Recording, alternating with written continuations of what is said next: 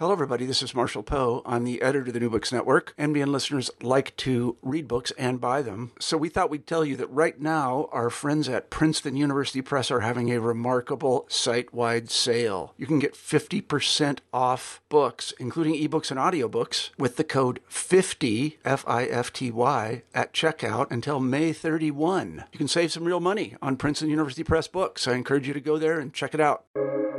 Welcome to the New Books Network. I'm reading St. Ignatius of Antioch and St. Justin Martyr, and I start to feel very uncomfortable because I just am looking at this and I remember thinking, like, these people sound very Catholic to me. They sound like Catholics. In his religious autobiography, Jeremy Christensen, a devout and happy Mormon of a good Mormon family, with a good Mormon wife, also from a good Mormon family, tells the story of how he started pulling on the threads of that tapestry, how it came unraveled in his hands, and how he found a new spiritual home in the Church of Rome.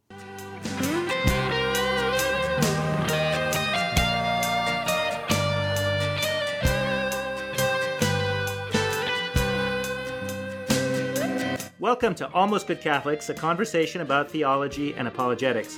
I'm your host, Chris Odinitz, and I get to ask interesting people who've thought about the big questions to share their conclusions, to explain what we know, how we know it, why we think we know it.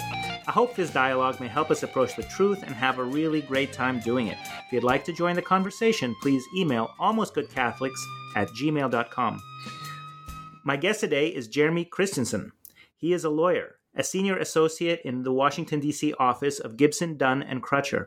He's a member of the firm's appellate and constitutional law, administrative and regulatory, intellectual property, and litigation practice groups. He also sits on the pro bono committee at the firm's D.C. office. He's been a law clerk for judges on the United States Court of Appeals for the Ninth Circuit and the Utah Supreme Court. The Utah part is important for our conversation today because we'll be talking about his upcoming book from Ignatius Press. It's the story of his upbringing as a Mormon and his pilgrimage to the Catholic Church. So welcome, Jeremy, to Almost Good Catholics. Thank you very much, Chris. I'm happy to be here. I'm very pleased to have you. What's your book going to be called? The book is entitled From the Susquehanna to the Tiber.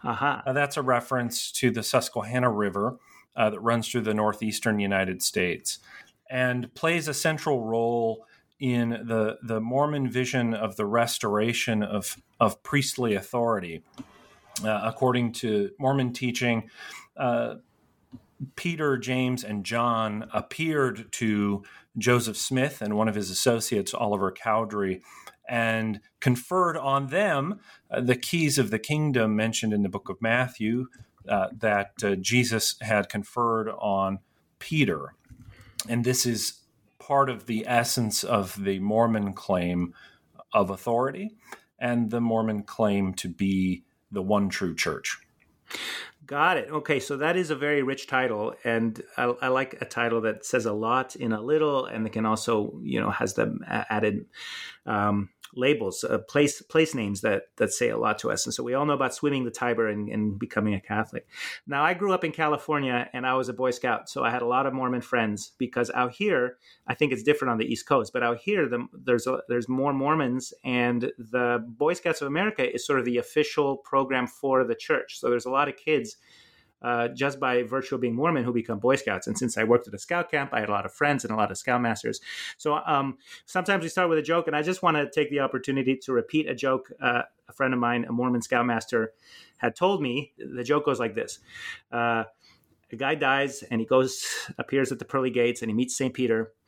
And St. Peter takes him in. He's like, yep, here's your name in the book. Come on in. And maybe it's like a small group of people who happen to die in the same bus crash or something. And they're walking around. He says, here is God's throne. Over here are the fountains. Here's where you get your harp issued. Here's where you get your toga. Here's, the Elysian fields, and so on and so on and so on. And then he comes to a wall. And on the wall, it says, absolute silence must be maintained at all times. And St. Peter turns to the newcomers and he says, shh. And they tiptoe past this wall, and they tiptoe past this wall, and they tiptoe past this wall. The wall is very long. And after a while, they get past the wall, and St. Peter says, okay, thank you. Now we can talk again. I want to show you over here this beautiful forest. And one of the newcomers says, wait, what's behind that wall? And St. Peter says, oh, that's where the Mormons are. They think they're the only ones here. That's a very good one. I think you could probably spin that. It doesn't have to be Mormons. It could be any group that, sort of, first of all, is included in heaven, and two, might think they have a monopoly on the truth. But since it was a Mormon friend of mine, that's the way he told it. And I've always liked it. So tell us a bit about your life and your upbringing. So I was born in a very small rural town in Utah, and I was born into a very faithful Mormon family. My parents are still very much faithfully Mormon. Most of my siblings are as well. They had 7 children, and grew up at a time, in a very Mormon community. Probably at the time, I would say upwards of 80% of our small town was Mormon, and maybe 3,000 people in the town, so not very big, but Mormonism was the way I was raised, and we were very orthodox in terms of our beliefs in the church, our beliefs in its teachings.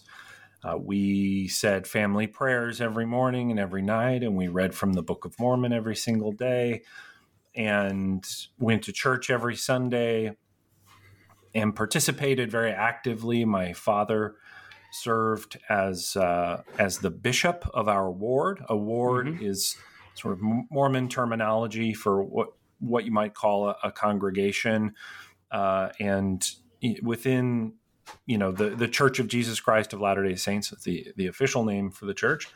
They have largely a volunteer lay leadership. So at sort of the lower levels, folks aren't paid to do this. This is something that you volunteer to do, or not. You're asked to do it, but you're not. Or so you're assigned. Like you might be a bishop one year, and then you might be the scoutmaster the next year, and then you might be something else for something like a bishop, it usually lasts quite a bit longer, say 5 years. So there's some continuity there in leading a local congregation. But my father was the bishop when I was quite young, and my parents always, this is called a calling. So whoever the bishop is, or there could be higher level leaders in what's called a stake, which is a stake is a group of wards geographically connected together. You might receive a calling. And would that be like a parish and a diocese, for example?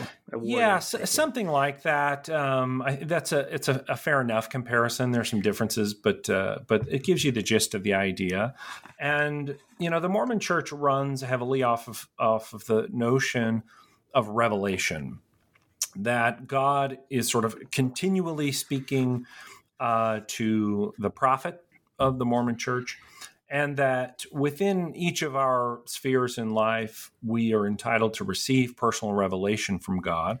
And so a local leader, say a bishop, has to sort of staff up many, positions to run a ward. There could be a lot of people in a ward, and there's Sunday school and the youth programs and the Boy Scout program. At least they're used to. I think the church doesn't affiliate with the Boy Scouts officially any longer. I do want to just add that, yes, when I was a Boy Scout, it was last century. So it was before the Boy Scouts had girls, before they had gay kids, and before they had atheists. And so those were the 3 Gs, godless, gays, and girls or something. And all of that has changed. And so I imagine the Mormons had to start their own program. I think there was, it was only a couple of years ago when the church sort of officially cut its ties with the Boy Scout program. Yeah. The LDS Church has been historically a very significant supporter of the Boy Scouts since its inception in the United States in the early 20th century. Yeah, and but you would receive a calling from a bishop to say, I feel inspired that you should teach Sunday school, or that you should be in the Boy Scout program. Mm-hmm. And the expectation is that you say yes, and my parents always did, and always had some sort of involvement, and grew up a very happy life. We weren't, rich by any means. We were actually probably poor if I think about it hard enough. Didn't feel that way most of the time. Did at other times, but.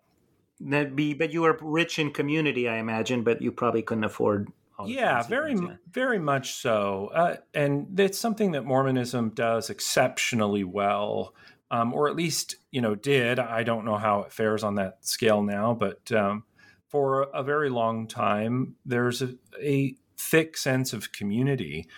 When later on, in life, when my wife and I moved to different places, and while we were still members of the church, you could always count on there being a community there for you wherever you went. You needed to help moving in. Somebody got sick. You have a baby. People bring you meals. There is a deep sense of community like that within Mormonism that binds people pretty tightly together, and very much theologically. I think that's reinforced by kind of returning to the joke. It's reinforced by a sense of us versus them, not necessarily in a negative way, painting the rest of the world negatively, although that does happen. But Mormonism views itself as the one true church, and as members, as the Latter-day Saints, and there's a tightness that comes with that definitely has its benefits. Yeah, no, and I remember when we would go to the movies on the weekends. We work at a scout camp, and we were, close friends. But you would, even as adults, of course, Mormons don't drink alcohol; they don't have beer. But even our Right. Mormon friend would choose not to go to the same movie that we would go to if it was not appropriate for him to see because it was rated R or whatever. So there's a certain separateness. At the same time, when I had a very young family and I lived in Alaska and I was trying to move, the people who said like, "Hey, we'll help you move," were the Mormon missionaries that I had befriended or who had befriended me, and we would chat, about religion in the park. And when it came time to move, they're the ones who were like, "Hey, we'll help you. We're happy to carry boxes." Okay, so then what happened? So your wife you and your wife were Mormons. You were married in the temple, and everything was. Yeah. So, I think from sort of growing up period, I like most, I don't know about most, but like many young Mormon men, when I turned 19, I put in sort of my application, and then I received a mission call from the president of the LDS Church, and became a missionary, like those who befriended you. So I served 2 years in the Buenos Aires North Mission in Argentina.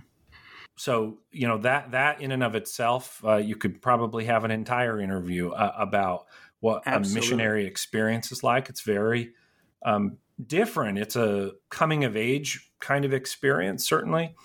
You go out, you don't have, at least when I was a missionary, and this would have been 2006 through 2008, you don't have regular contact with your family. You write home. We could email home once a week, and only to your parents. You got to have a phone call on Mother's Day and Christmas with your family for 15 or 20 or 30 minutes or something. Yeah. But it's somewhat monastic, not in being isolated from other people, but it is being very dedicated to evangelization. And you spend, you have a rigorous schedule that's set. You get up every morning at 6:30 and you go to bed every night at 10:30, and you leave the house at 9:30, and you spend all day, except for when you maybe go home for lunch and might have a dinner appointment with somebody, proselytizing and approaching strangers on the street. And we should add that you raise money for this yourself, and your family pays for you to go. Yeah, my family paid for me to be there. And now every boy goes 2 years and a girl goes 1.5 or something like that. Is that right? Yeah. And it is, the church does subsidize it. The LDS Church is very financially savvy and very wealthy. And you are expected to pay a certain amount of money. I think that amount of money is much higher if you are from the United States than it is other places. If you're from Europe, I think it's much higher. And they use that money to sort of subsidize across the world, because obviously it cost a lot less money for me to be living in Buenos Aires, Argentina, than it does for, say, someone to be in London, right? Or to be in New York City, and cost, much less money, even so, for someone to be in Ghana. And so, they have a system set up where, your family is paying this money, and it may be paying for quite a bit of what you do. It may actually be subsidizing, other missionaries throughout the world. But, you go, your rent is taken care of. You receive money each month in an account for you to buy food, but your time is spent, wholly dedicated to trying to teach about Mormonism to everybody that you meet. And I spoke with thousands of people in those 2 years. I mean, I stood up in front of crowded buses, and you feel like you're in the book of Acts, standing up on, preaching to people and knocking on people's doors. And you have a little like a stump speech ready to go in Spanish that you had rehearsed and practiced. And I think when you're new, you certainly might have something that's more rehearsed. You definitely have a sense of kind of what the core that you're trying to teach about, which is the restoration of the gospel, right? The Mormonism has a worldview that God, at various times in the past, in what they call dispensations, handed down sort of the whole of his truth to mankind through a prophet. And people would have that for some time, and then they eventually devolve into apostasy. And that's sort of how they characterize the Old Testament history.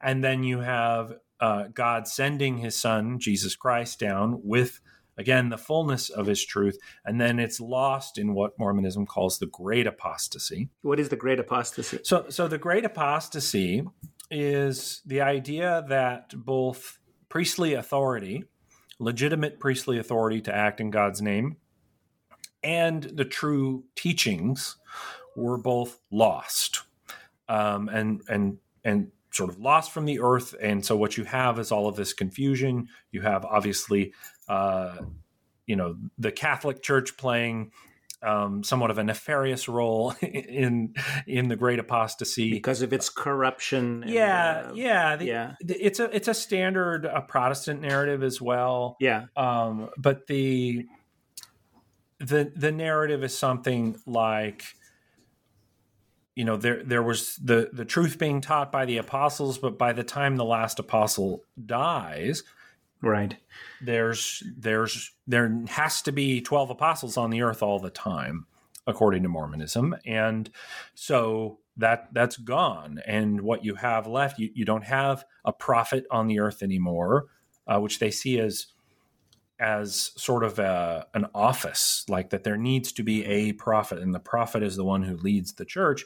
You have people, from their perspective, mixing bad ideas with the truth. And so from their perspective, the Trinity, for instance, is an idea that Christians start borrowing all these ideas from pagan Greek philosophy, and they corrupt the teachings about the true nature of God and come up with the idea of the Trinity. And so there is no Trinity in the Mormon faith.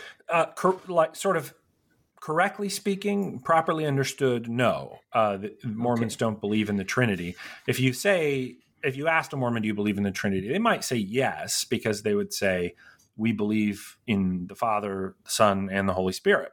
And I for instance, I was baptized when I was 8 years old. which is when Mormons typically baptize, not before then. I was baptized in what seems like a Trinitarian form, in the name of the Father and of the Son and of the Holy Ghost. But Mormonism has a vastly different conception of deity, and one that is kind of depending on which schools of thought within Mormonism you might follow or adhere to. Mormonism is either what you call henotheistic or polytheistic. Henotheism is sort of a subset of polytheism. So Mormonism, rather than thinking of deity as we do as Catholics, that deity is unique, right? It is a nature. It is God's nature. It is what it is to be God, and by definition is unique, and there is only one divine essence or divine nature. Deity for Mormons is sort of a freestanding category in the universe that all of us, in fact, can ultimately obtain to. And so God, the Father, is our Father, the Father of our spirits, and he is a God. And Jesus Christ is also a God, and the Holy Spirit is also a God. But they are not consubstantial, as we would say, under the creed. They are three distinct beings rather than three distinct persons. And so Mormonism would either be polytheistic on that view because they believe in three gods. And in fact, they probably acknowledge the existence of many, many, many gods. Because for them, we can all going to heaven, and to its highest degree ultimately consists in becoming a god. Yeah. Or getting your own little world to then supervise. Correct. Yeah. Or henotheistic, which is, yes, we acknowledge that there are many gods, but we only worship one. And so there's definitely a strand of Mormonism that is heavier on influencing or on emphasizing that, rather. And that would say, for instance, we don't technically worship Jesus Christ. We worship the Father alone. We worship him through Jesus Christ. But technically speaking, we only worship the Father because we only worship one God. And this is sort of comes out in the writings of one of Mormonism's apostles who's very influential in the 20th century, named Bruce R. McConkie. And a lot of his writings were influential in sort of emphasizing this point. We only worship the Father. But if you asked a Mormon today, do you worship Jesus? They would likely say yes. Okay. But this does solve the problem. Say, what are you doing in Buenos Aires? Because I think being a missionary to India or something where you clearly have a very different worldview, talking to all these Catholics who already believe in Jesus, they're like, what are you talking about? We have this, but what you're presenting, what you're offering, is quite different than what an Argentine, person in Buenos Aires would have been taught. Yes, absolutely, and that I got that question many times. Of people would say, Argentina is a Christian nation. Catholicism is sort of the official religion, or was for some time, of the country. And what are you doing here? And that is sort of the point of that message of restoration is trying to persuade people that there was an apostasy and that God called a prophet named Joseph Smith in New York in the early 19th century to restore true Christianity to the earth, and that's where people needed to be. So how did it go for you? Did you get any converts? Yeah, I think I either baptized or sort of proximately contributed. You get rotated out from areas, so you might teach somebody and they're kind of ready to get baptized, and you just get transferred out and they get baptized right after you leave. But maybe 25 people or so, which is not a lot for Argentina is not known as a high baptizing country, where baptisms are not as high as they are in places, say, like Mexico or Guatemala, other places in Central America. And I think in part due to a couple of things. There's a much stronger European influence, Western European influence in Argentina, and some of the secular worldview, I think, has carried over. As much as people are instinctually Catholic, they also have there's a lot of secularism there that makes it, you might be unsurprised to know that places like England and France and Spain and Portugal have low numbers of baptisms, and not just because of kind of vestigial Catholic influence, but I baptized people. I was there and spent 2 years there. I really love the country. Argentina is a beautiful place, and got to see much of it. Our mission was centered around the capital, but for logistical reasons, we also had the very southern tip of the Patagonia. So I spent 9 months. Oh, wow. 9 months down there in Tierra del Fuego and Santa Cruz, and saw penguins in the wild and those sorts of things. And that's so great. What do you think of the claim that really your job was to convert yourself? That at the age where you're most rebellious and independently inclined to, sever yourself from the identity you were brought up in, you are sent to a new place out of context where you're defending your faith instead of questioning it. And so the whole idea is that you young people then come back having defended the faith for 2 years, and so are stronger Mormons as adults. I think that's an explicit intention, not even a hidden one or a nefarious one of the LDS Church. I think I couldn't count the number of times when you go, just before you leave, or you leave on your mission, and generally you used to spend, if you're going to learn a foreign language, you'd spend 6 or 8 weeks in Provo, Utah at the Missionary Training Center. And it's sort of spiritual boot camp while they're also trying to teach you another language and teach you how to proselytize. And I can't tell you the number of times somebody said, the most important convert of your mission will be you.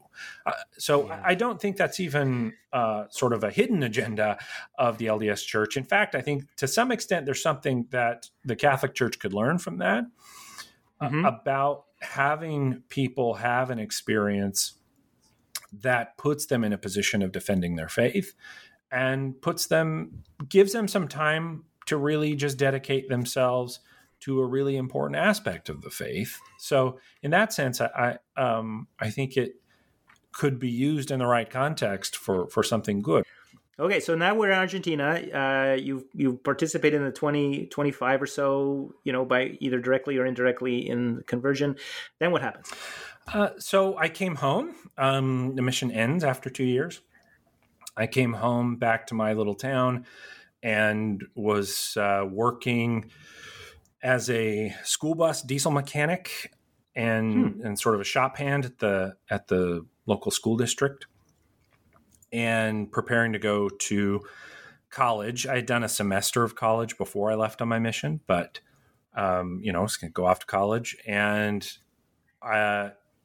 each week, the Mormon Church has a program. They call it Institute, or the Institute of Religion, which are religious instructional classes that you take for young adults, for people 18, 19, 20, in their 20s. And so I would go to the Institute on, I don't know what it was, Tuesday or Wednesday nights or something. And the first one I go to, I met a beautiful young woman, active in the Mormon Church, who was there, who I didn't know, who was not from my small town. She was from Southern California. We hit it off and started dating. And, Mormonism certainly had, I think it still has, but maybe losing this culture of, I was raised to pattern my life after my parents. My parents were married fairly young. My dad served a mission, came home. They got married in their early 20s, had a lot of children. You're having children while you go off to school. You're kind of poor for a while, and that's just how you live life. And so, Carly and I fell in love. We dated pretty quickly. And we met in February or March of 2008, and we got married in September of that same year.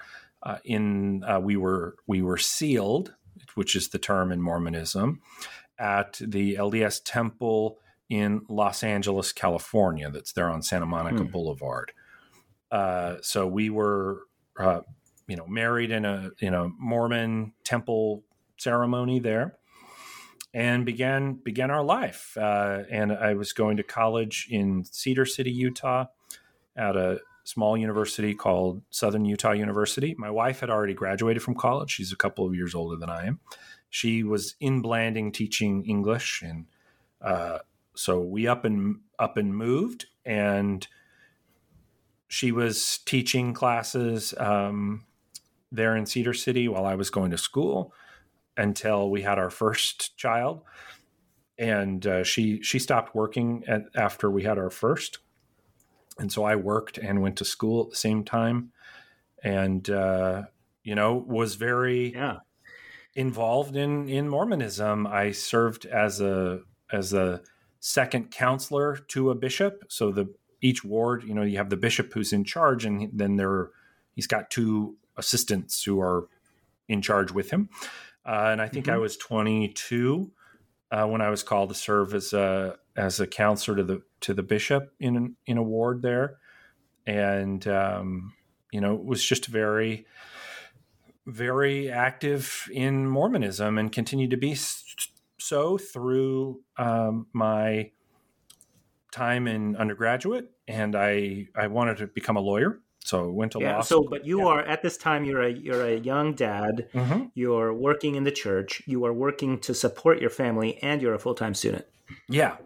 So that's a lot. It is a lot. I think Mormonism, though, it's very much kind of in the culture to do that. And it's not without cost. A lot of this kind of actually plays a part in how my faith in Mormonism came apart. When I was in law school, because you look at, as a young Mormon man, you look up at the leadership of the church, the president of the church, and the 12 apostles.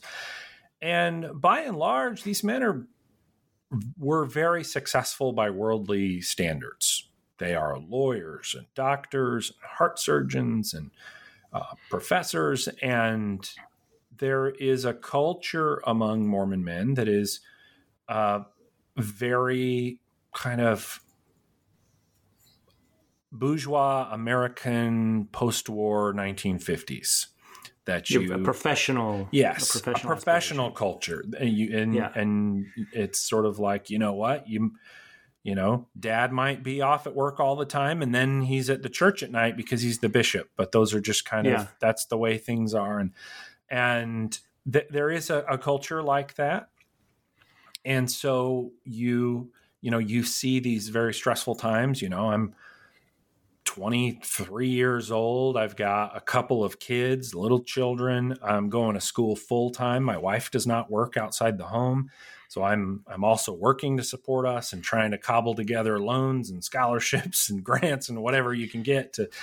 And does she have a lot of support from the women in the church who are also in the same situation? Yeah, certainly. Women get together and they're friends, and there's a women's organization within Mormonism called the Relief Society, and that offers, I think that offers a good deal of support, and we were always really happy. I think I was always very stressed, but and my own personal ambition is what that is. I always wanted to do very well in school, and becoming a lawyer, wanted to do very well in law school. And law school is a very stressful, very time-intensive process. In the United States, law schools that are accredited by the American Bar Association, they can't allow full-time law students to have a job during your first year of law school, because it will mess with your studies a lot. You really expend a lot of time And it probably prepares you for the practice of law, which is also a very demanding profession time-wise. And, so we moved up to Salt Lake City, and I went to law school at the University of Utah, the S.J. Quinney College of Law, and did very well while I was there in law school. But I would say something started to happen around that time. And it's sort of a confluence of factors. I was, again, in church leadership positions. I was called first as a counselor in the Elders Quorum presidency. So the Elders Quorum is an elder is a sort of a priesthood office in Mormonism, and that encompasses most of the adult men in a ward.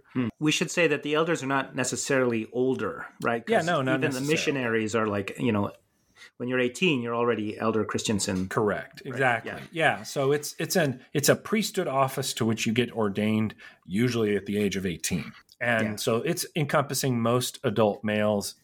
One of its biggest responsibilities at the time, it was a program called the Home Teaching Program. I think they have a new name for it now. It's like ministering or something. But at the time, they called it home teaching. And every family in the ward was assigned a pair of home teachers.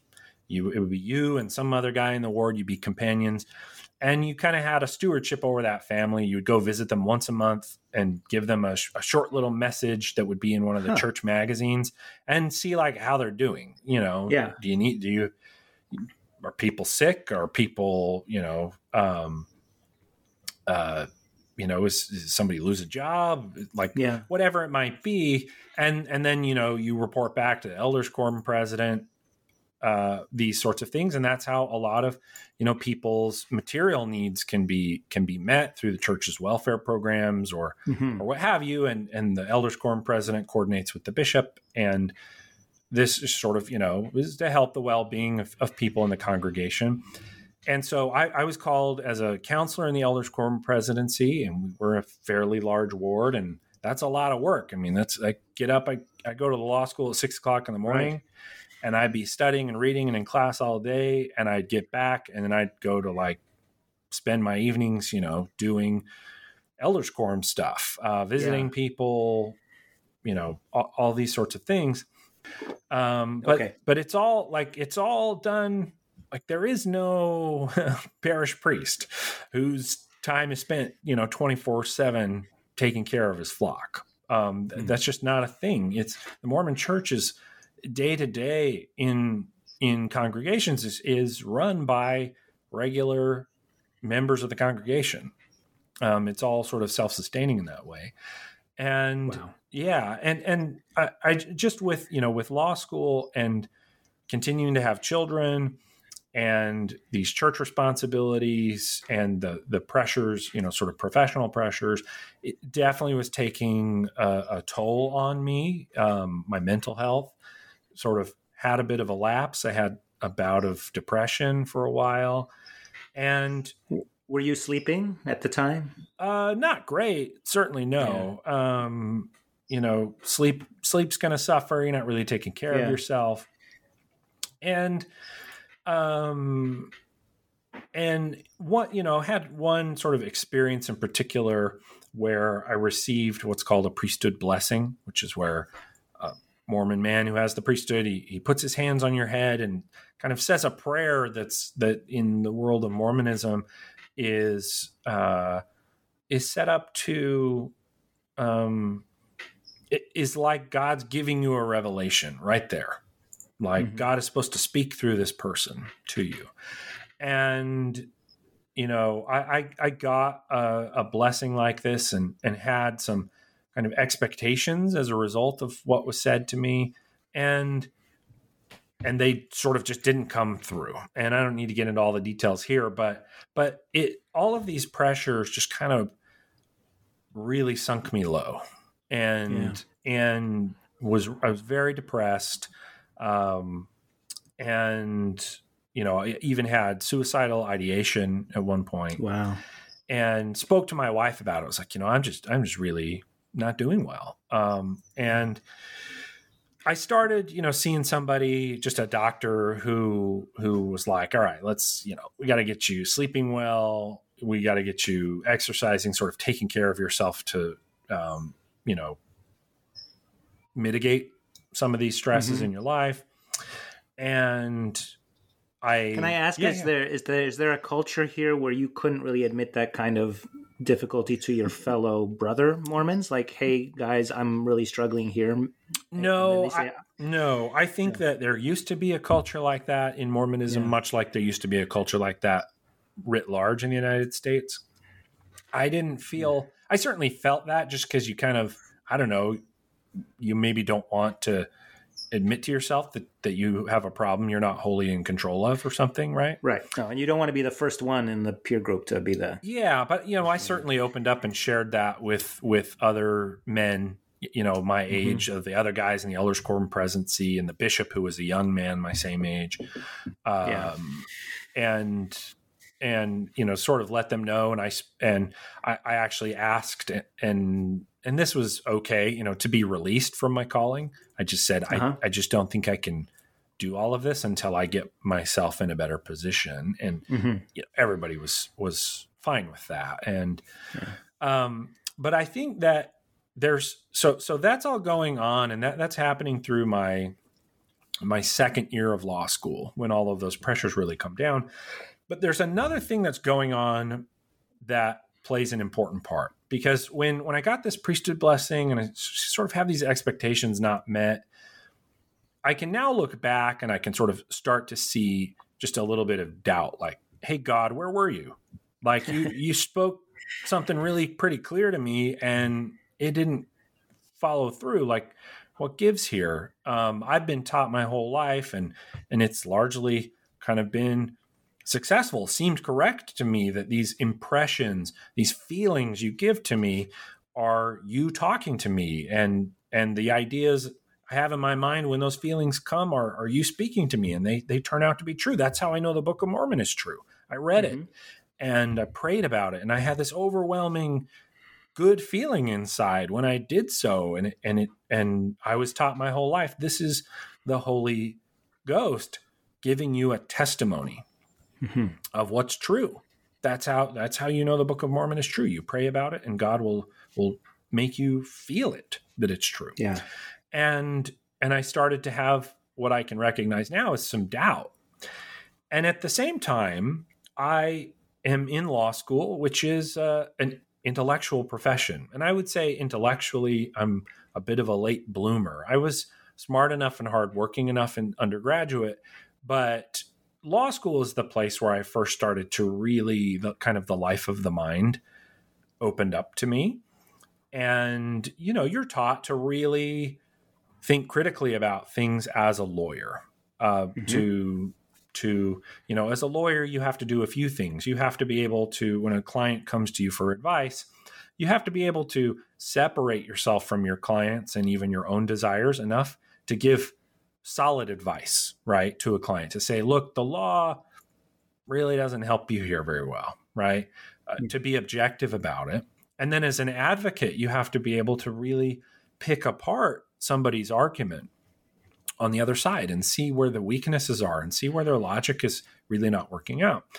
And as a law student, you're in this funny world where you're kind of consciously telling yourself as a Mormon, like, not to apply this mode of thinking to this huge part of your life, which is your faith. What's the problem? What is it that your mind is telling you that you're supposed to ignore?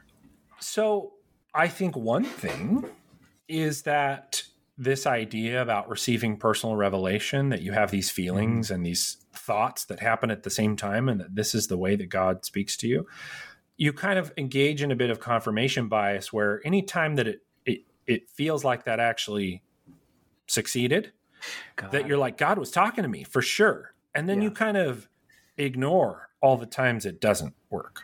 So that's interesting, because I don't think Catholics have that expectation, right? Even people like Teresa of Avila had a long, dark night of the soul, that kind of thing. And she's wondering, like, where were you? Or maybe I'm thinking Mother Teresa, I'm sorry. They're like, where were you, God? Right. Right. And, but Mormons, they're like, no, God's going to show up every time. That's the deal. I think, I mean, I don't want to overstate it. They aren't saying that, to be fair, but it's just that that you are taught that one of the distinguishing factors of being Mormon is having the gift of the Holy Ghost. When you're baptized and then you're confirmed, they do this ceremony and say, receive the Holy Ghost. And and Mormonism is really all about this idea of personal revelation, that God is going to speak to you.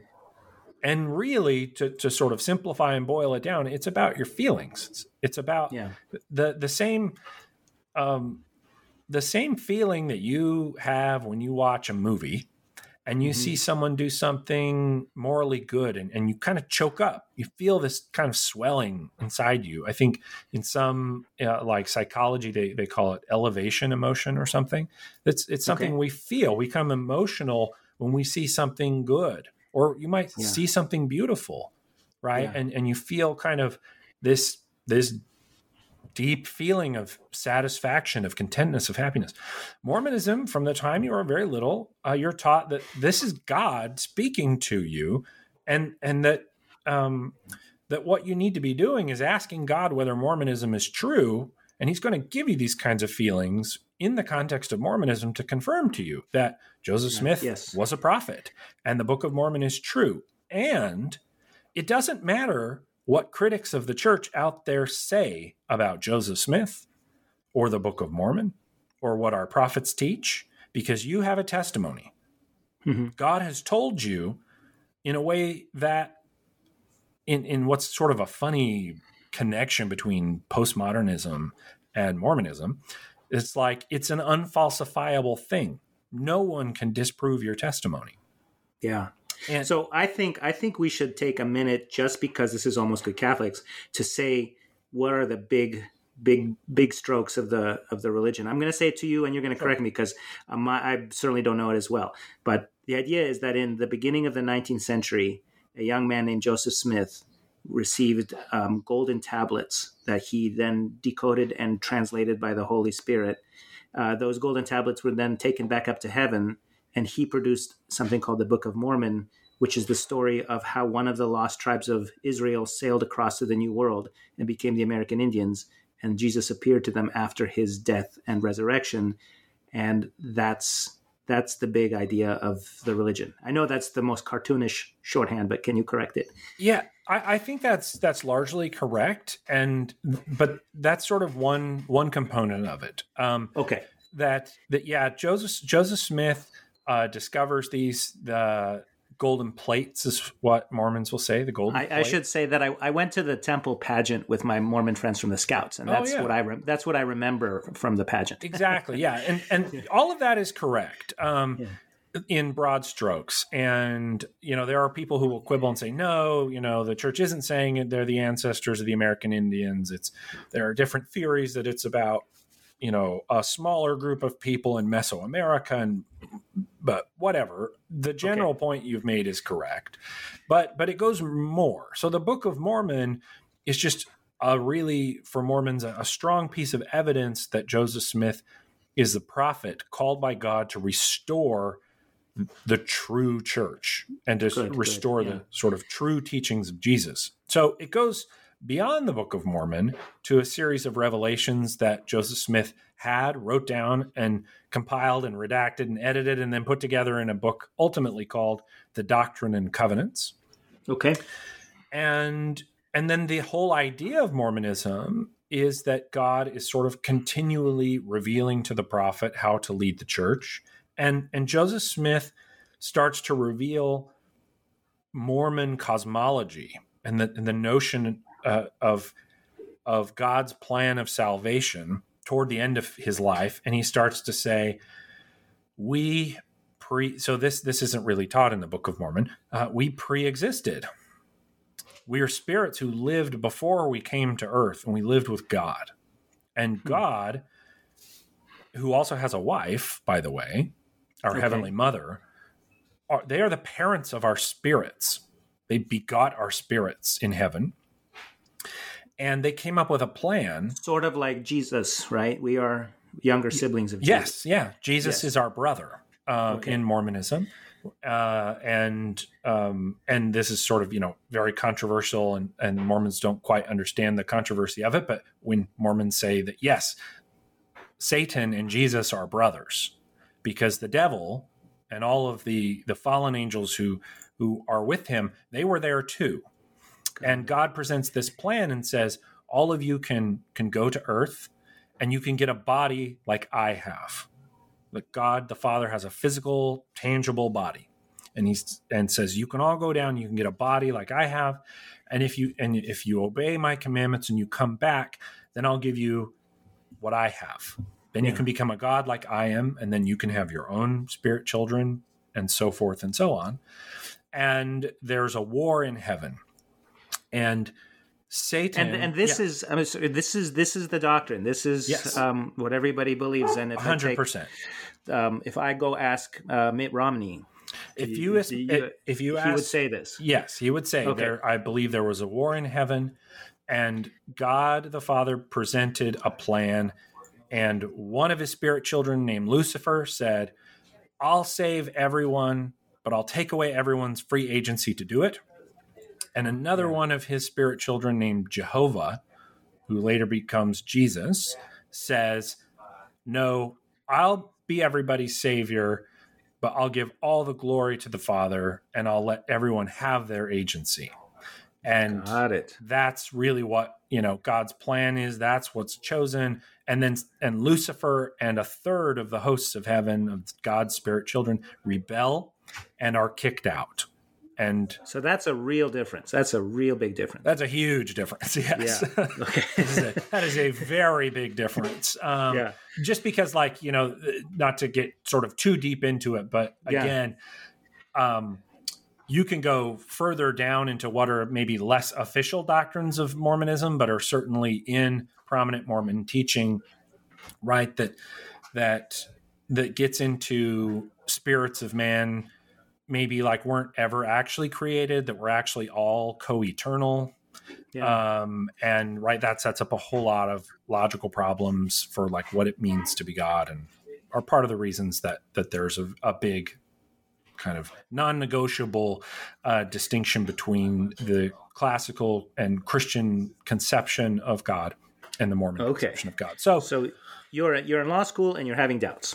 I'm in law school and I'm having doubts, and there's something going on more broadly in Mormon culture at this time. The internet has really taken off, and I'm in Salt Lake City, which is a place where there are a lot more, say, less Orthodox Mormons.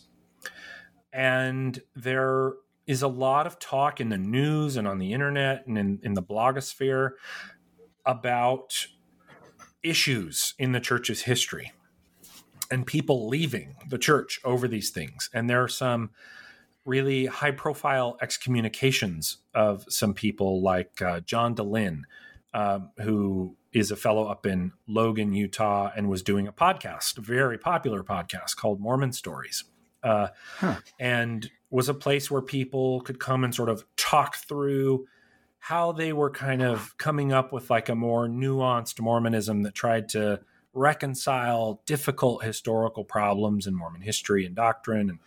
And there was also a really, noted excommunication of a prominent Mormon feminist named Kate Kelly. Both of those were featured in the New York Times. And there were reports of large numbers of people resigning from the church, resigning their membership. And the church started putting out very quietly on its website these essays.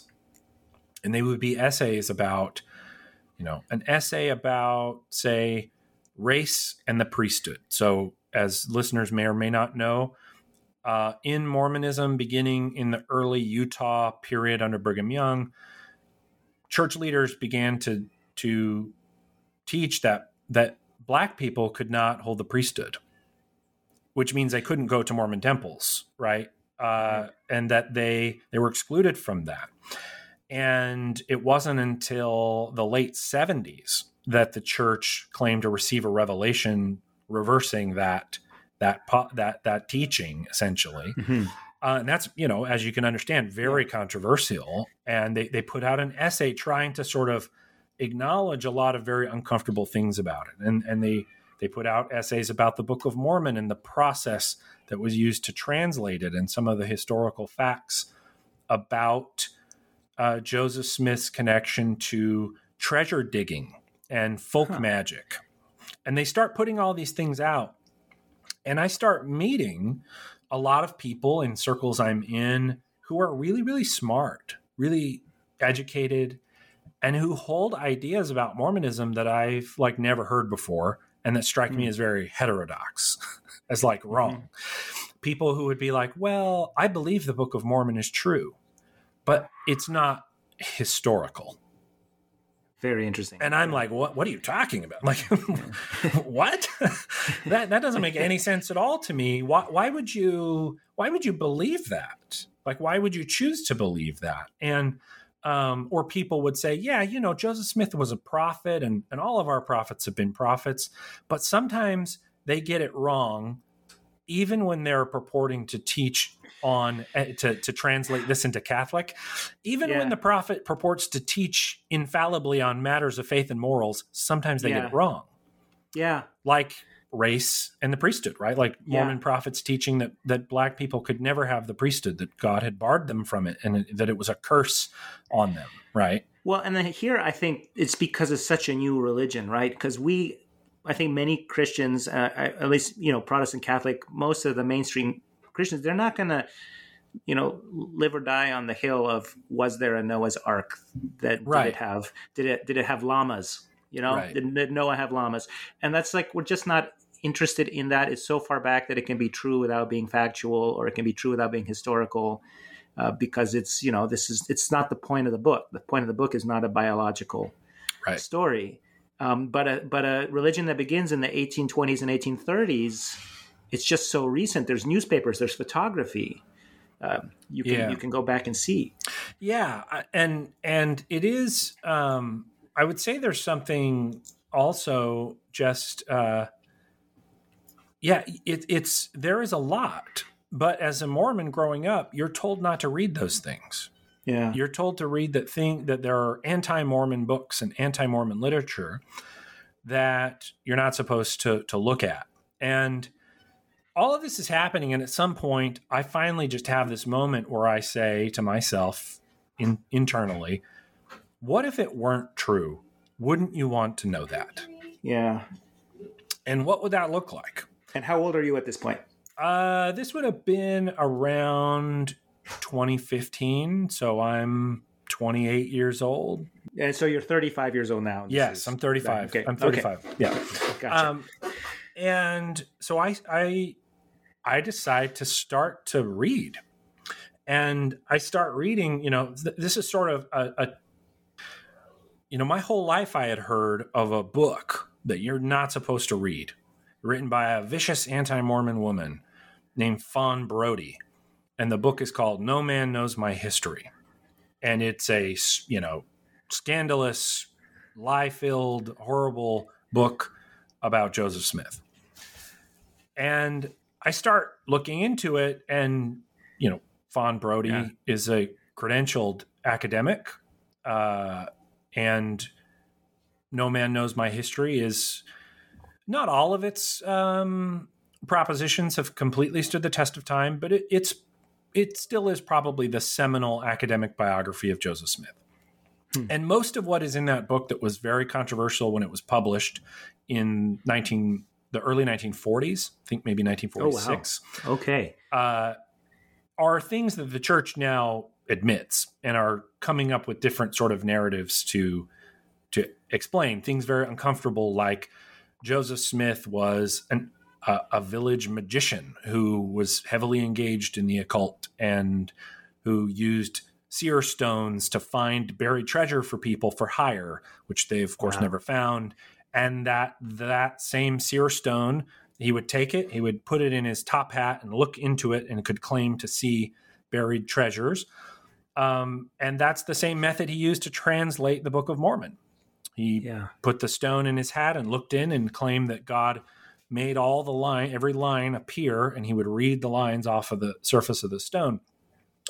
A story that, as you can imagine, is probably not one likely to persuade a lot of people in context that Joseph Smith was a prophet, but one that the church worked very hard to hide or obscure or minimize in various ways. And so, you're like, hey, here's this book. And I read this book by Fawn Brodie, and it did something, that and a lot of other books and a lot of other reading that I did at the time, did something that I just had never seen or heard. And that was very impactful. And it took all of the facts about Mormonism, even some ones that it strikes me like maybe didn't quite make a lot of sense at the time, and put them all into a new context that made more sense than the kind of traditional story the church had told me. And it was like, it's like a Plato's cave moment. Mm-hmm. It's like once you see it, you can't unsee it. Once you get this perspective of how to understand Mormonism, how it came about, and a lot of the difficult historical issues, it becomes really hard to unsee that. And, at the time, it was utterly devastating. It was the most emotionally and spiritually dark time I've ever had in my life. Yeah, right. Because the rug, or really the stone, has been pulled out from under your feet. Yeah.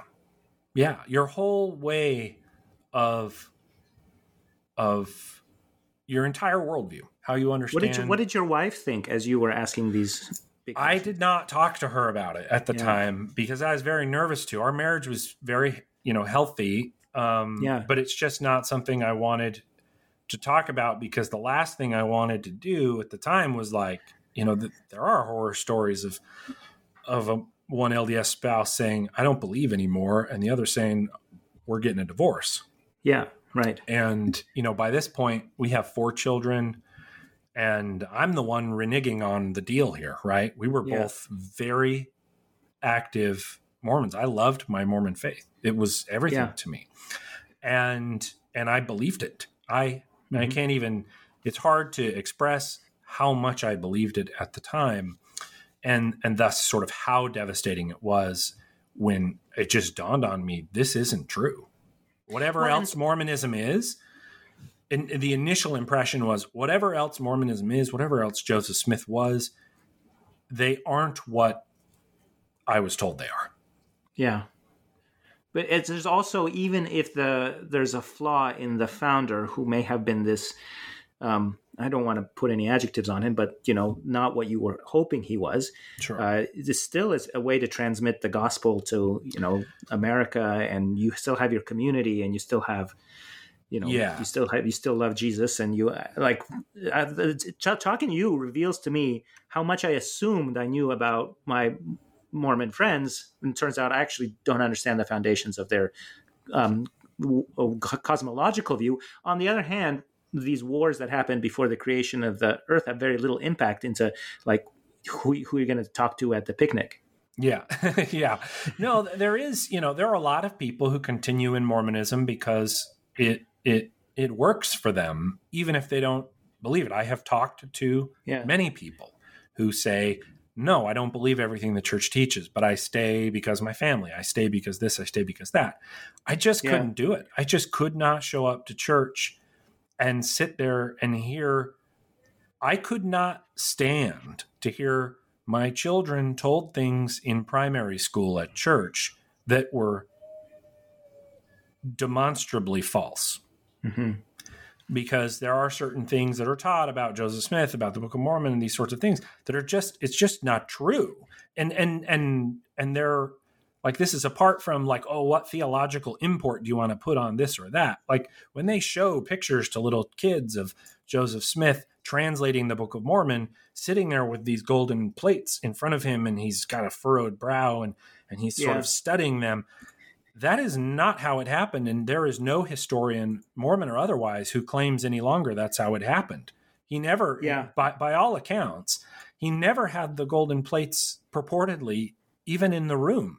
when he did Yeah. this. They were never there. He used his hat and his seer stone. And, I felt a deep, deep uncomfortableness, particularly with respect to certain things being told to my kids. And that's very hard. And I continued to go for several years. I went to church every week with my wife, but at some point I told her, I kind of finally came out and told her it was devastating to her and certainly put a strain on our relationship that took time to heal. But I just couldn't believe it anymore, because the things that my testimony had presupposed were not true. And I came to realize that if I had understood these facts this way, ex ante, I don't think I ever would have associated any kind of experience with telling me these things are true. Yeah. Because I think when you get the full picture, I mean, listen, if I walked up and I stopped you on the street, and then I got a white shirt and a tie and a little black plaque on, says Elder Christensen, and I said, I want to tell you about how God has restored the true Christian church to the earth through a man named Joseph Smith. Joseph Smith loved to hunt for buried treasures using a seer stone that he claimed he could see these things in. And he would put it in the bottom of his hat and could claim to find it. And he knew incantations to scare off spirit guardians that would guard the treasure. Well, one day, instead of one of the Indian spirit guardians who guarded these treasures, one day an ancient Indian who was actually an angel named Moroni appeared to him and told him, where these golden plates were, a different kind of treasure, and that he, then he would translate them through the same method. And this is the way that God restored the church today. Yeah. I wouldn't even get that far through the conversation, right? Yeah. Let alone if right. I said, and then Joseph Smith, revealed that actually, he needed to practice polygamy, and he married 39 women, including 10 or 11 women who were already married to other men, including marrying a couple girls as young as 14. You just don't need to go much further, right? Right. And I also think it's just so recent, and so you could read about it in the papers of New York State. Whereas if, sometimes I listen to the rosary on YouTube. There's a lot, you're praying the rosary. They have Renaissance art. And I look at this Renaissance art and I see, the Annunciation, for example, and it's all interpreted through this, 15th century painter's view. And I know that first century Palestine did not look like Florence. Right. Yeah. So I know that these devout Christian Catholic artists got this part wrong, but it doesn't bother me because I understand that they're doing their best they can through the filter of their culture. Just like Shakespeare has Julius Caesar opening his doublet or whatever. Sure. They just didn't know. But if you're writing about something in 1830, it's and there's no question about it. Let's go back and talk about what St. Paul said in the first century. We all agree all that was absolutely astoundingly miraculous. I think another thing that's so different is look, the fact that, for instance, we've had some awful popes throughout the history of the Catholic Church doesn't have anything to do with the Catholic Church's claims, even about the papacy. Right. The difference is that when you do the historical sort of reading on the founding of Mormonism, the problems with Mormonism, or the problems with Joseph Smith, are inextricably intertwined with the religious claims themselves. Joseph Smith's teaching of polygamy was that's something that was taught for a very long time in the Mormon Church. They didn't stop doing it until the early 20th century. I descend from polygamists. Mm-hmm. I descend from the second wife of Jeremiah Bingham, and but when you sort of unpack all of this, it's not like a religious leader who did some bad things. It was a religious leader who taught a thing and taught that thing as infallible truth, that later the church itself comes to say, we don't do that. We're not going to do that. And even starts to border in saying that was wrong. Like the race issue is one where the church taught as doctrine that blacks could not have the priesthood. And now they're like, that's racist, that's wrong. And there were things like that, just that are kind of, again, inextricably intertwined with the character of Joseph Smith that are quite different. And again, they're very historically accessible.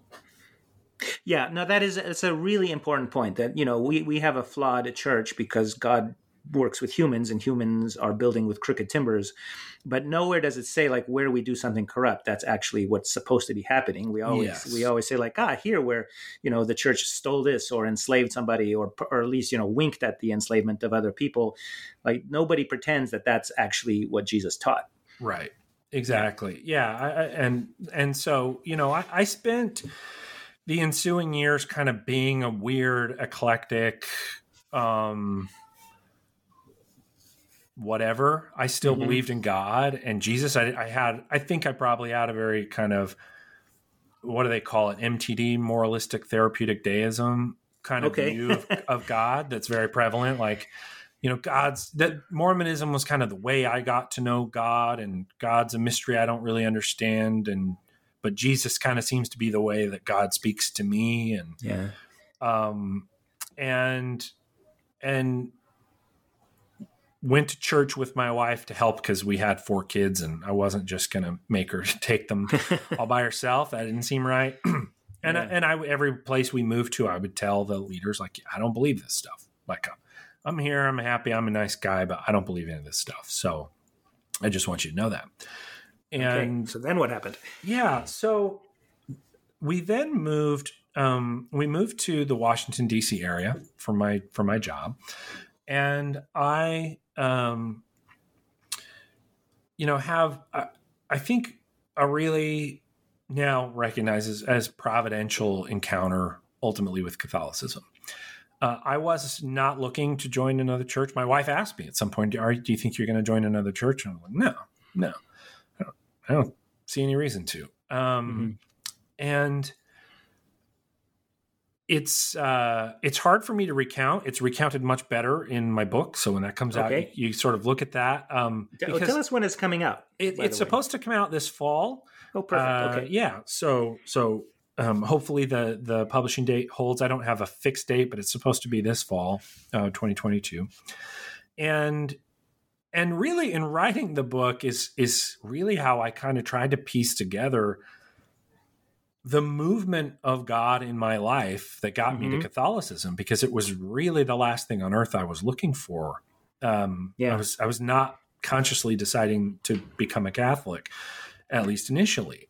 I started to think a lot about how could I kind of have my own version of Mormonism.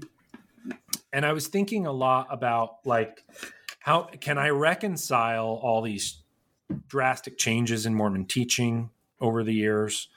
Can I come up with something that works for me, even if it's like, obviously the church isn't going to endorse it, but like, can it work for me logically, coherently? Can it be something I latch on to so that I can continue to find meaning? And I, at some point, I stumbled across the very famous work of Cardinal Newman, an essay on the development of Christian doctrine. Okay. Because at the time I had an erroneous idea about how this worked. But, I'm a lawyer. I think about the common law, which sort of developed over time. That's probably not really the best way to say it. It's probably better to say that it changed over time. But I was thinking, like, how can I square the circle here with Mormonism? And I read a couple of parts of the introduction to his book. And I remember being very struck at just how erudite he was and how strange it was to hear somebody, I saw like, he wrote he was Anglican, he later becomes a Catholic, but struck at kind of how intellectual he is about faith and how strange and alien that kind of register was to me. And I shelved the book. I really only read a few pages of it to kind of get the sense of what he meant by development, even in the part of the introduction where he just talks not about religion in particular, but just the notion of what he means by development of an idea. And I shelved the book. And I later come across, at some point I heard about these people called the Church Fathers. I'd never heard of them, ever. Yeah, yeah. And I heard this, there's a group of people, a subset of these people referred to as the Apostolic Fathers, who are it's the earliest writings outside the New Testament in Christian circles. And I thought I should check that out. Maybe I'll find some things I like that I can sort of add to my eclectic version of what I believe. I don't know if you have the time to look at any of the previous episodes, but I've gotten a lot of theologians who really specialize in this to talk about these guys, because for me, they're so interesting as somebody who is so much closer to the events in the 1st and 2nd century and can really take you there and show you what was the experience with this whole new idea, this whole new religion. What's true, what's not true, what are you willing to die for, to, insist on this truth. So I love where you're going. Yeah. So I got on eBay and I found I'm a little, I suppose I'm vain in certain ways. I like to have lots of books on my shelves. So, sure. But you're a lawyer. Yeah, I am. and I bought, let me just grab it real quick. Sure. So I bought the whole, I think it's a 38 volume series on eBay of the Ante-Nicene, Nicene and Post-Nicene Fathers. It's a very famous kind of Protestant edition. You see them on people's shelves all the time. They're sort of tan and they have like red, green, or blue stripes on the spine. Sounds very attractive. Yeah, they're a handsome set of books, and I got them quite miraculously. If you check out what they go for now, I got them for just over $200 for the entire 38 volume set in perfect condition, hardbound, lovely books. Yeah. And I even said to a friend who was Catholic, I met a couple of Catholics at work who I became friends with. And I said, I bought these, and I said, I'm not really interested in any of them except the Apostolic Fathers ones. I don't, all due respect, I don't really care what happened once the Catholic Church got its hands on Christianity, by the time of St. Augustine or thereabouts. Like, it's just, I don't really care. I kind of wanted to look at the earliest stuff. And so I bought these and I just started reading them. I just read them more or less in chronological order. Clement and Shepherd of Hermas and the Didache and I think, about as I got through, in particular, this is a very boring story at this point. This is a story of how many people come into the Catholic Church. I'm reading St. Ignatius of Antioch and St. Justin Martyr, and I start to feel very uncomfortable because I just am looking at this, and I remember thinking, like, these people sound very Catholic to me. They sound like Catholics. Yeah. They're saying things that sound Catholic. They're teaching things, in particular, this idea of the real presence in both St. Ignatius and in Justin Martyr were very shocking to me. That's a doctrine not believed in LDS theology at all. And in some LDS writing, the person I had mentioned earlier, Bruce R. McConkie, he wrote some serious invective against, the silly and superstitious Catholic idea of the real presence and transubstantiation. But, I'm sitting here reading these and thinking, well, whether I believe that or not, it just seemed to me, I don't know how you can associate yourself with these people. And these people are dying. These people are Christianity. Yeah. I don't know how you can associate yourself with them without holding this belief that seems really, to me, quite obvious that they hold it. And I wasn't reading commentaries on the fathers or anything. I was just reading them. And in fact, some of the footnotes in this translation, the kind of the translations from the 19th century largely, and scholarly standards were a bit different. So sort of anti-Romish invective finds its ways into the footnotes. And, some of the there's a footnote to Justin Martyr when he talks about the Eucharist that I just read it and said, these fellows doth protest too much. Yeah.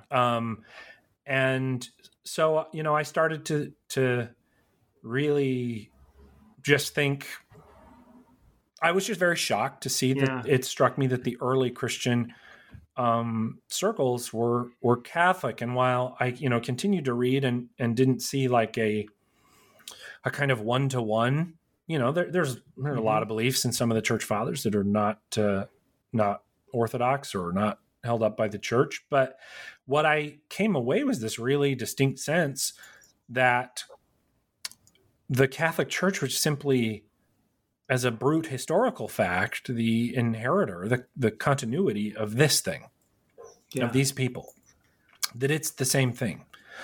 And from there, started to kind of think about the idea of becoming Catholic or Orthodox even, and to start doing more studying and reading some stuff, by Protestants, some of their thoughts about the church fathers. And that was really a lot of where I was focused, was on that early period.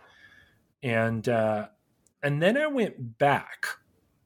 I read a lot of things. I watched a lot of things. I watched now Bishop Robert Barron, then Father Barron at the time he made them. I watched his Catholicism series, which opened me up even more to this idea of an intellectual tradition in the Catholic faith, and Thomas Aquinas and John Henry Newman. Yeah. And started doing a lot of reading about them. And when I returned and read Newman's essay on the development of Christian doctrine, and just found it intellectually such a powerful account of a way to think about Christian teaching, Catholic teaching. And, Newman is horribly abused by lots of people. Because his notion of development gets bandied about all the time by what you would call modernists, but he set forth just a very sophisticated, coherent idea, the one that I think is very beautifully expressed, of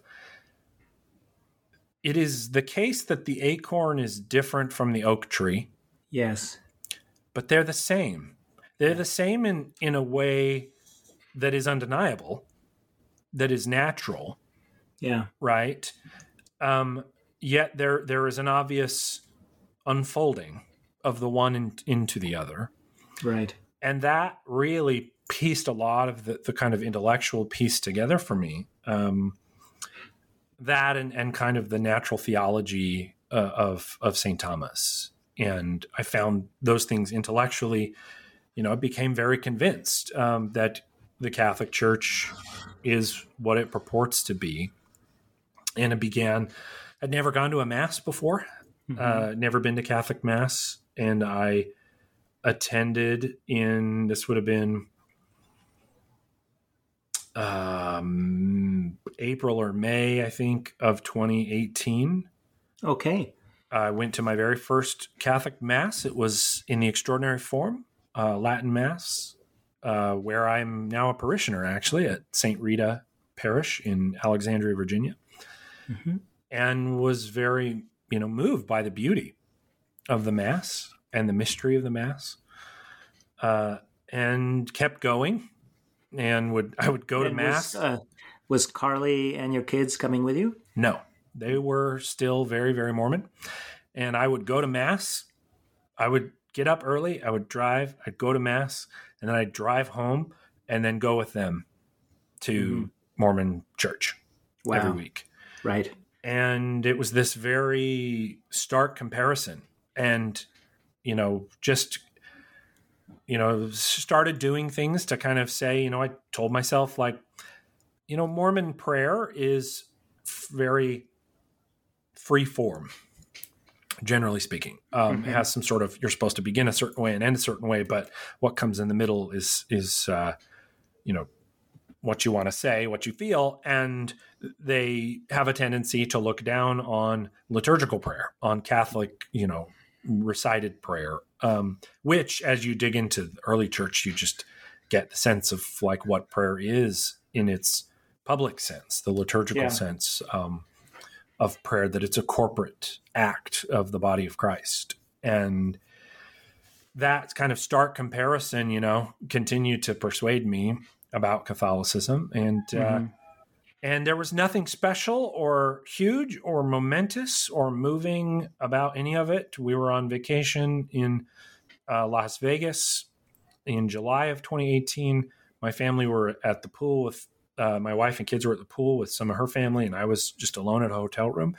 And I just decided, I had met the pastor a few times and told him I was kind of interested. And I just decided then and there, I'm going to become Catholic. I'm going to get baptized. I'm going to do things I need to do. And started the process. I didn't do RCIA. I met with the by that point, I had read most of the large catechism. I think if you've got Justin Martyr and John Henry Newman, I think you're good. And so, we would meet on Saturday mornings. Most of my meetings with him were pastoral in nature. How do I be the father of a family who is all Mormon? What does that mean? Right. How do I deal with this? It's a very complicated situation to have, a family who are all very, very Mormon, and I'm supposed to be baptized. I have an obligation to do everything in my power to make sure my children are raised Catholic. And I think it kind of depends on what your family says about it. Because my wife is Protestant and my kids are kind of both. Like they have their first communion, they've all been baptized, but sometimes we go to Protestant church and sometimes we go to Catholic Mass. And they don't see any conflict. Now, what happened with your family? Was this a deal breaker? A deal breaker for your parents, your in-laws, your wife, your kids? What happened? Yeah, I think my wife was. By the time I became Catholic, my wife was happy for me to be Catholic because she thought she got her husband back. Yeah. He was Catholic now, but I worked through that very dark period of time and came out a better person, and she could see that. And in fact, later on, she sort of said, you kind of actually seem like a better person than you were even before in a lot of ways. And my kids were more just kind of, they all came to my baptism. So that was the first time any of them had been to anything. So, that was quite bewildering for them to go to my baptism. And then there was a mass immediately after my baptism and confirmation. And then a Latin mass right after, Latin and chanting and the incense and everything, and Mormonism is a very low church feel. There's no decorations. Everybody's wearing slacks and a white shirt. And so this was just, otherworldly. It's so strange. And, but my kids and my wife came with me on Christmas when it wasn't on a Sunday. Mormons don't do church if it's not on Sunday, and don't. If Christmas is on Wednesday, they don't go to church on Wednesday. So little things like that, and we just kind of I stopped going with them once I became Catholic, and I kind of worked that out with my wife to where she was okay with that. And my priest gave me the best advice I had, and I chuckle as some folks would be tempted to have called him sort of a rigid traditionalist, and he just gave me the most prudent advice I think I'd ever heard, which was, don't be pushy, try to be a good Catholic, pray for them, and be patient. And he is a very holy man, and he said to me, and I laughed at him and told him he was crazy, but he said, your wife's going to become Catholic. I have every assurance of it. And I thought, you're out of your mind. But, so we just kind of went on like that, and I chose my moments to talk about what my problems were with Mormonism with my wife. I made sure they were very spare and not frequent, and I would talk about them and I would say, you don't even have to answer. I just want to tell you certain things about how I feel about certain things, and especially as our oldest son was getting older, he was approaching, the time where he was going to receive the priesthood and become a deacon. That's at 12 years old. 12. Yeah. You become a deacon at age 12, and he's going to be taught a lot of things about how Peter, James, and John came, and John the Baptist all appeared to Joseph Smith and restore the priesthood to him, and those stories, there is overwhelming historical evidence that those stories were retroactively produced and put into the historical record by Joseph Smith years after the fact, that they didn't occur when he said they occurred, if they occurred at all. Yeah. And I said, there are things about this that people are going to teach my son I'm very uncomfortable with. And that was kind of it's tense, but we were just kind of plodding along. And it was during COVID, during all the lockdowns in 2020, that my wife one day, she wasn't going to church. None of us were. And she said, "Can I watch Mass with you today?" And I said, "Of course." Yeah. I'm not going to say anything else. And she said, "Yes, of course you can." And,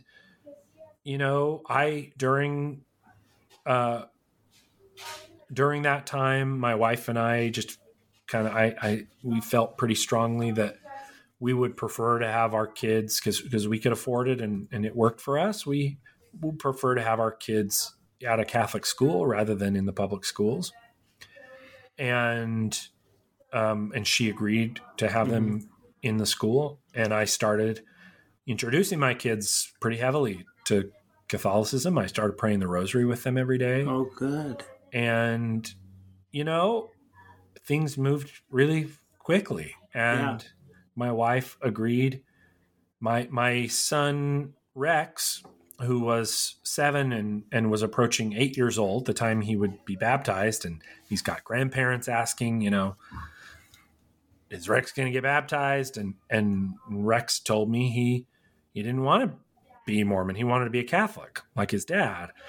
Yeah. And my wife eventually, my oldest son also wanted to. He ultimately, told me privately, he started to have a lot of doubts when he started to hear something at church about Joseph Smith having more than one wife. He instinctually thought, that's not right. And, my kids, I started to just catechize them and take them to church, or they would watch Mass. And then when things lifted and we could go to Mass, I started taking them with me to Mass. And they were, my oldest 4 were baptized on Assumption 2020, so August 15th, 2020. And my wife agreed to that. And about that time, she had started to express that she had some doubts about Mormonism and was trying to work through those. And then she went through RCIA starting in the fall of 2020. And she got baptized on June 12th, 2021, the same day as our then very newborn son, Peter Ambrose, was baptized. They were baptized together. And to get back to a question you had asked that I did not forget, this is a very roundabout way to get to it.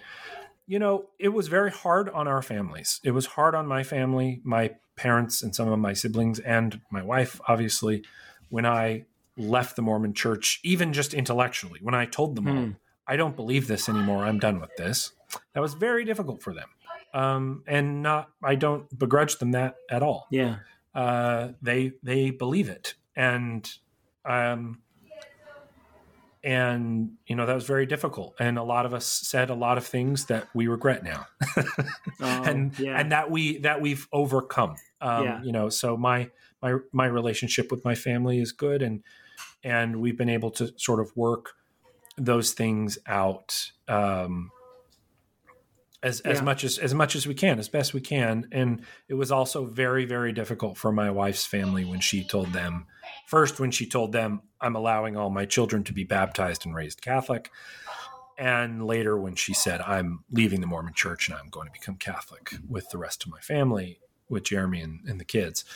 It's very hard for them. And it's painful. It's painful for parents to see their children reject their faith, because we come from families that faith is both sides. My wife's family is just like my family, very devout, and faith is everything to them. And so it is understandable that they are were hurt and upset by that. But, I just think with time and, again, being patient and not unnecessarily picking fights with people, we've been able to have those relationships be good and healthy as much as they can be, with us having, we obviously have some differences about religion. Yeah, no, absolutely. And, I live in California. I bet Virginia is very similar, that a lot of my dear friends here are secular atheists, and we sit around and we drink beer and our kids play together, and we slowly, we chat and we ask questions, but there's patience and love, and there's no need to push. And the more you push, the more you close people off. And I just think you did it in such a gentle and wise way. And your pastor at Santa Rita gave you such good advice. Yeah, it really was. Everyone has their moments and has the things that will move them. The ways in which God's providence will move them toward the Catholic Church. And, you just have to be patient and prayerful and observant and prudent about how you approach that question. And it's thanks be to God. We are all now Catholic, and my boys, my two older boys are altar servers, and love serving at the Mass. And we're quite happy. What my hope is with the book is it's multifaceted. I hope that Catholics can just get a better appreciation of reading a very in-depth autobiographical, memoir about why it is I believed, how it is that a Mormon testimony is built, and why it is such a firm thing. And that Catholics can just have a better appreciation of where Mormons are coming from. And I don't have any sort of key insight into how to evangelize Mormons. I haven't the foggiest idea. I don't even really see that as being my role in the world. My hope is that people whose role that is can read about my life, and maybe they'll gain some key insights that will help appropriately evangelize Mormons, because it's an area that I think that Catholics really don't pay much attention to. That Catholics spend a lot of time, we had an entire ecumenical council, not a large part of which was devoted to the idea of like, all right, how can we sophisticatedly evangelize Protestants who've now become a massive world force, right? And that being the Second Vatican Council. And the Mormon Church is what, like 16 million people on paper. That's very tiny. And it's just not something really necessarily on the church's global radar. But I hope, Mormons are great people, and they are also, children of God, created in God's image. And and so I hope that Catholics can sort of gain that understanding and maybe gain some good insights about how to dialogue and evangelize Mormons appropriately. And then I have some kind of hope that Mormons might also read the book and and see in that experience an experience similar to their own, and be open to the idea of the Catholic faith. I think that will be difficult for many because there are a lot, particularly in the chapter where I talk about what are the things in general and in particular that cause me to lose my faith in doing historical research. There'll be a lot of active Mormon people are reticent to read those sorts of things. I've tried really hard to be respectful and diplomatic as I can. But so I do hold that hope that they will read it as well. Yeah, absolutely. And I totally agree that the Mormons I have known in my life were very admirable, moral, kind people, good neighbors, good friends. Yeah, and I think your approach, and the way the church is more ecumenical is like your approach of just being gentle is the way to proselytize. As Augustine of Hippo says, truth is like a lion. You just let it out. You don't have to defend it. It will defend itself. And your job is to. And I also hope that your book is going to be like sort of the thing that somebody who's in your position before, when you read the book by the historian about Joseph Smith, Fawn Brody. Yeah, when you read Fawn Brody's book about Joseph Smith from the 1940s, like somebody in that situation might be able to reach for yours and hear very thoughtful, erudite, and sincere and gentle testimony. So that book is called From Susquehanna to the Tiber. Yes. And it's coming out from Ignatius Press later this year. Yes. So Jeremy Christensen, thank you so much for talking with me today. I really appreciate your time. This is, I said it would be an hour, so almost 2. And I really appreciate all your time on this beautiful Saturday afternoon. And may God bless you and your wife and your kids. Thank you so much, Chris. I appreciate it. And God bless you as well. Amen. Nails, spear shall pierce him through the cross. Be born for me, for you, and hail, hail the Word made flesh, the babe, the Son of Mary. Jeremy Christensen and Chris Odinius recorded this conversation on Saturday, July 16th, 2022. It's the feast day of Our Lady of Mount Carmel, a religious order of mendicants that began on the original Mount Carmel in the Holy Land, in the Crusader states, in the late 12th century, and has spread all over the world and includes important mystics and saints like Saint Teresa of Avila, Saint John of the Cross, and Saint Therese of Lisieux. Our music is from Josh and Margot of the Great Space Coaster, and their website is gscoasterband.com. Our logo, the image of the dog, is from a stained glass window from a Spanish monastery. I took it with the permission of the Dominican Friars of England, Scotland, and Wales from their website, english.op.org. I'm Chris Odinius. Please email me at almostgoodcatholics@gmail.com. I thank you so much for listening, and I'll talk to you soon. This is Christ the King, whom shepherds guard and angels sing.